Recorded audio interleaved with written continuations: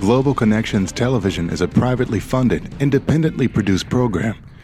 The opinions expressed on Global Connections are solely those of the moderator and his guests. We invite you to go to the website at www.globalconnectionstelevision.com to view previous shows. If you are involved with a PBS or community access television station or an educational institution that has an intra-campus television hookup, or perhaps a podcast, or just a computer and would like to share the programs, please feel free to do so. Global Connections is provided at no cost to help people in the U.S. and worldwide better understand how international issues impact our lives. Welcome to today's Global Connections program. I'm Bill Miller. Today we're going to talk about a very interesting report called the World Social Report 2023. My guest today is Mr. John Wilmoth. Mr. Wilmoth, a U.S. national, is the director of the Department of Economic and Social Affairs Population Development at the United Nations. Mr. John Wilmoth, welcome to today's Global Connections program. Hello, Bill. Nice to be here. I appreciate you being with me. We always do this. It's sort of a ritual. Let's talk for a moment or two about DESA, the Department for Economic and Social Affairs, and also your population division. Just briefly, what is their main mission of each? Well, broadly speaking, the Department of Economic and Social Affairs concerns itself with one of the major pillars of the United Nations, which is development. And it supports countries in their efforts to develop economically and socially, and also to do that in considering also the environmental context. And so we support intergovernmental discussions on everything related to sustainable development. And we produce analytical studies and data sets that are relevant for an understanding of development processes all around the world. So, for example, the Population Division is well known for producing the global estimates and projections of global population that are often quoted and referred to, and that serve as an input to various other discussions. Because in the end, development is about people, and knowing how many people there are and how old they are and how many men, women, different groups. That's fundamental. That's kind of the starting point, I think, for any discussion about development is the people that we're talking about.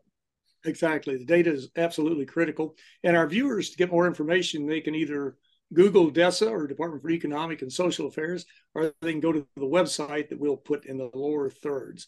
Well, let's jump right into your report. What are a couple of the major findings or conclusions or recommendations, perhaps, of this particular report and of the World Social Report 2023?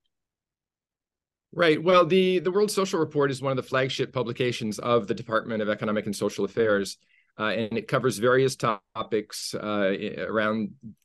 focused on social development. There's another flagship publication on economic issues. But this World Social Report, this is the first time actually that three divisions of the department came together to work on this report: the Division for Inclusive Social Development, as well as the Economic Analysis and Policy Division, as well as the Population Division. We all work together on this. So you get kind of the perspective of the demography and the economics and social development all together in this report. I think that's one of its strengths. But the key messages, well, I think one important point is that the world's population is aging. And I think maybe most people know that. But the extent to which that's happening and how dramatic it is, the number of people above age 65 is projected to roughly double in size between now and 2050. It's currently just over 760 million people in the world who are age 65 or above. And that number will more than double to around 1.6 billion at mid-century. And, similarly, even for the oldest age groups, they're increasing even more rapidly. So the population above age 80, for example, is going to triple in size between now and 2050. So there's this growth in the proportion, in the number of older persons, and also in the older population as a proportion of the total that continues to increase. And countries are at various stages of this progression towards older populations, but it's happening really universally in the world. All countries are going through this process that we call the demographic transition, which is a shift towards longer lives and smaller families, so fewer births. a lower fertility rate, a lower mortality rate, and a lower fertility rate. And this change, this demographic transition, has two major consequences. One is that growth happens because typically the decline in the death rate happens before the decline in the birth rate. And so for a period of time, there's sort of an imbalance and between, an excess of births over deaths, you might say, leading to rapid population growth. That process, growth, eventually comes to an end. And we project that the size of the global population will stabilize before the end of this century.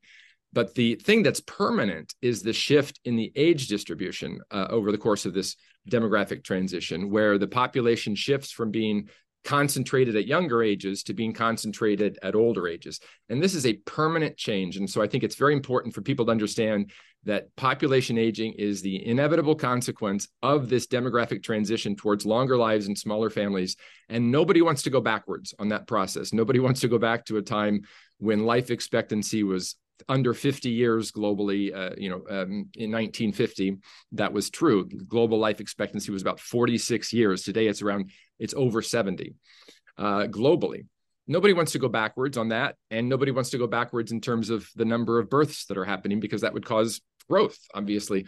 So an aged world is our future, a world in which a much larger percentage of the population is at ages 65 or above, or however you want to define the older age group.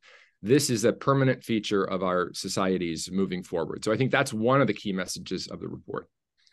And that's certainly a key message, and one that we have to take seriously, because obviously we have to deal with it. It's there and it's not going to go away. It's going to intensify.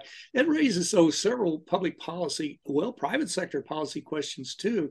How do labor forces bring in new workers to fill the jobs we see right now? There are many jobs in the United States and other mature economies, if you will, or developed economies, that are looking or almost begging for people to come into the professions. We see that certain systems, for example, the Social Security system, basically depends upon a certain number of workers currently working to feed into the system so that the retirees will have their benefits. How will we deal with those problems in the future? Well, it's important to understand that the shift of population goes from younger to older ages. That's true. The big change, if you think of the population in three age groups: children, working ages, and then older persons, the big shift is really between children and the older age group. The size of the working age population over the course of the demographic transition does not change a lot as a percentage of the total population. So it's really a shift from one end to the other, and the middle age group is really more or less the same as a proportion of the population. But it does, in some cases, in extreme cases where fertility drops very low, then the working age population starts to decline as a proportion of the total population too. So that is sometimes a cause for concern, the shrinking in the size of the working age population, especially relative to the older population. But you also have a smaller population of children to take care of and a larger population of older people. So in some sense, there's a trade-off between these two. The working age population has to share its income and its resources with these other two age groups that tend to be more dependent. One of those dependent age groups is getting smaller. One is getting larger as a proportion of the total population. However, it's not just a question of a trade-off. Well, now we have fewer children, but more older persons. The older people in our societies tend to consume more, and that's especially true when it comes to things like healthcare. And so the total cost per person for an older person is much higher in most countries than for a child. And so that means that the total cost to society of supporting a growing population of older persons, some of whom are truly dependent on the working age population. But not all older persons, that's to say, once you hit this arbitrary threshold of age 65, not all older persons are dependent, or they don't need to be dependent, let's say. And there are opportunities for them to continue to be involved. There should be opportunities for them to continue to be involved in the labor force. So as far as addressing any labor force shortages that may develop as a result of this process of population aging, there are several things that countries can do. One is to allow older persons who are still vigorous and have a lot to contribute, to allow them to continue engaging in labor force activities. Another strategy is to increase opportunities for women to participate in the labor force, because women's labor force participation globally is still lower than that of men. And other opportunities, other ways to, if there are gaps in the workforce because of this process of population aging, there are various ways to address it. Allowing older people to work more, encouraging women to work more, bringing in more migrants from other countries that may have younger populations. All of these are different approaches. And then there are technological solutions as well. Some countries, like Japan in particular, have increased their use of robotics as a way to kind of fill gaps in the labor market that they're facing. So there are various strategies for ways to reinforce the working age population, the labor force, if it is not keeping up in size with the older population. And there's this concern about the fiscal imbalances. So and another part of this adjustment mechanism can be gradually increasing the retirement age, the age at which people become eligible for official pensions. The official retirement age can move up slowly over time. And I know there's a lot of political resistance often to doing that.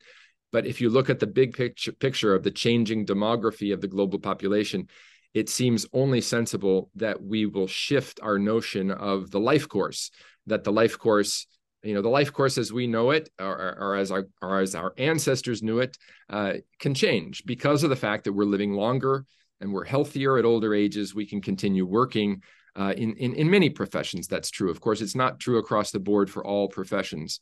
In professions where people do a lot of heavy physical labor, for example, it may be more difficult to continue working past age 65 than those who do mental work, at a desk job.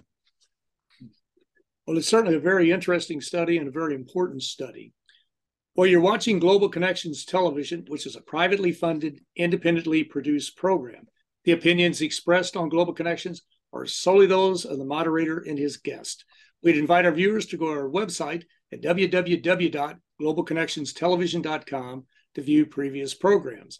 Also, if you're involved with a PBS or community access television station, or an educational institution that has an intra-campus television hookup, or you have a podcast, or you just have a computer and you like our show and you would like to share it, please feel free to do so. Global Connections Television is provided at no cost as a public service to help us better understand international issues and how they impact our lives. Today, we're talking about a very interesting report that recently came out of the United Nations. My guest today is Mr. John Wilmoth, who is a U.S. national, and he is the director of the Department of Economic and Social Affairs Population Division at the United Nations. And we are discussing the World Social Report 2023.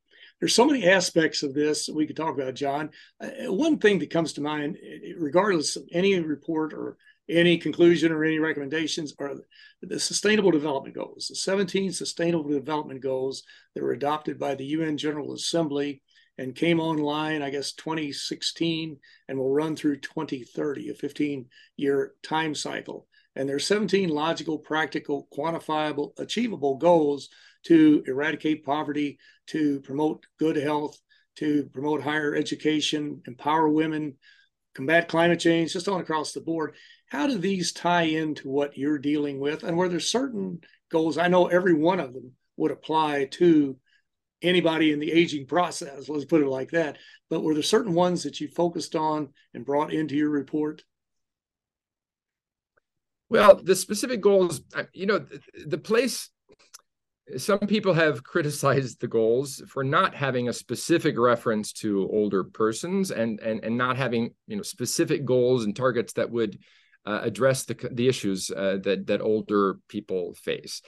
But I think the way that the 2030 Agenda for Sustainable Development, which includes the Sustainable Development Goals, the way that we've tried to frame it in this report is in the context of an overarching principle of the 2030 Agenda, which is that we will ensure that no one is left behind. The governments have promised that they have pledged that no one will be left behind in the world as we move forward. In what is overall a prosperous world, no one should be left behind. And in fact, the subtitle to the report, it's the World Social Report 2023, And then the subtitle is Leaving No One Behind in an Aging World. And I think this is the issue, is the question of to what extent are older persons or some group of older persons being left behind because society is not taking the steps that it could take to ensure that they have the support and the protection that they need. And so, we have an interesting situation where in the richer countries, everyone thinks about the public pension systems and the health care that's provided by the government, and they're concerned about the costs of all of this. And there's a discussion about the retirement age and should the retirement age go up and so forth. And yet for most countries of the world, for most populations, they don't have those kinds of programs. The governments are not providing regular pensions to people when they retire. And so the issue is much less about, financing the public programs. It's about creating the public programs that would provide the type of support that is needed for the older population to ensure that no one is left behind. If you look at one way to think about this, if you look at the wealthier countries, the developed countries, as we often call them, about 2/3 of the consumption above age 65 is financed by public mechanisms, through public programs, through public pensions and healthcare and so forth. And that's about 2/3 of the consumption of older persons that's paid for through those sorts of programs in the developed countries. In the developing countries, that is a very small share of the total that comes from public coffers. And so people have to rely on savings from their earlier work life, or they continue working, or they count on family members. So there is not the same kind of social protection system. Those social protection systems have not evolved or developed as much in many countries of the world. And there's a real need to anticipate the fact that these populations are going to be aging, and they will age just like the developed countries have grown older. And there will be an increasing need for public systems to support the older population. But I would say, and one of the key messages of the report is that you can't just start with the older, you should not just start with the older population in terms of supporting them and ensuring that no one is left behind.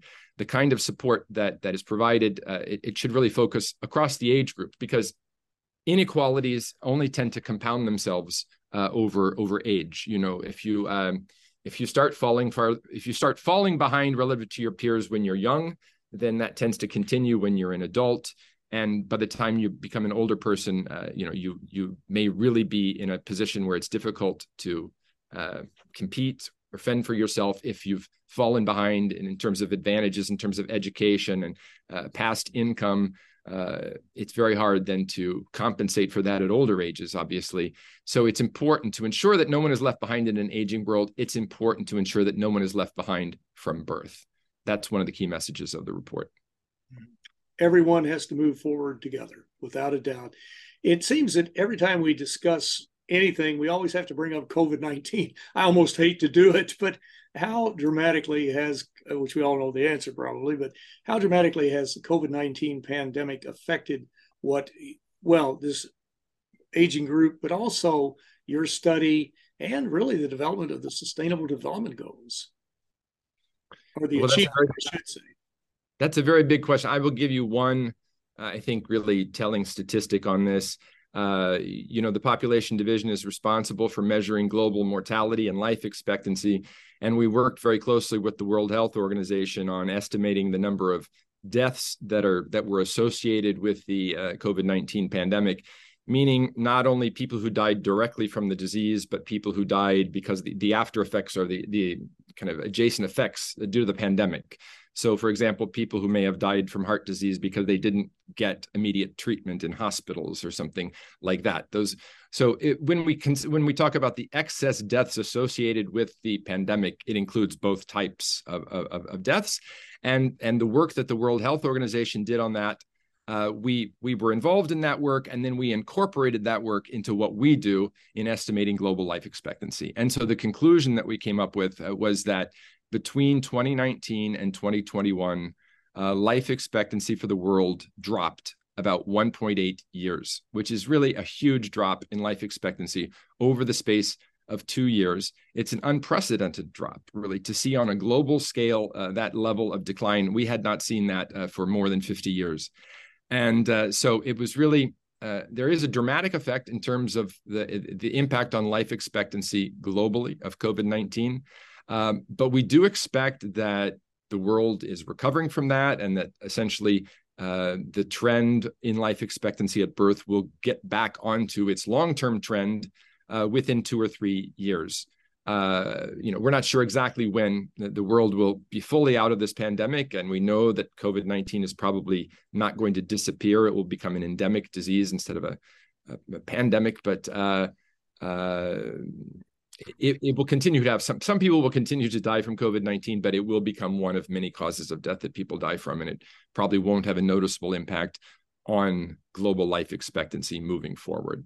That's our expectation.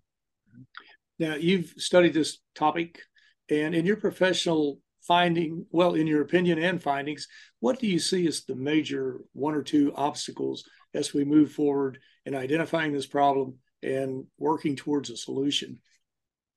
Which problem are you referring to? Well, it could be the aging process. It could be just a variety of other issues affecting this population.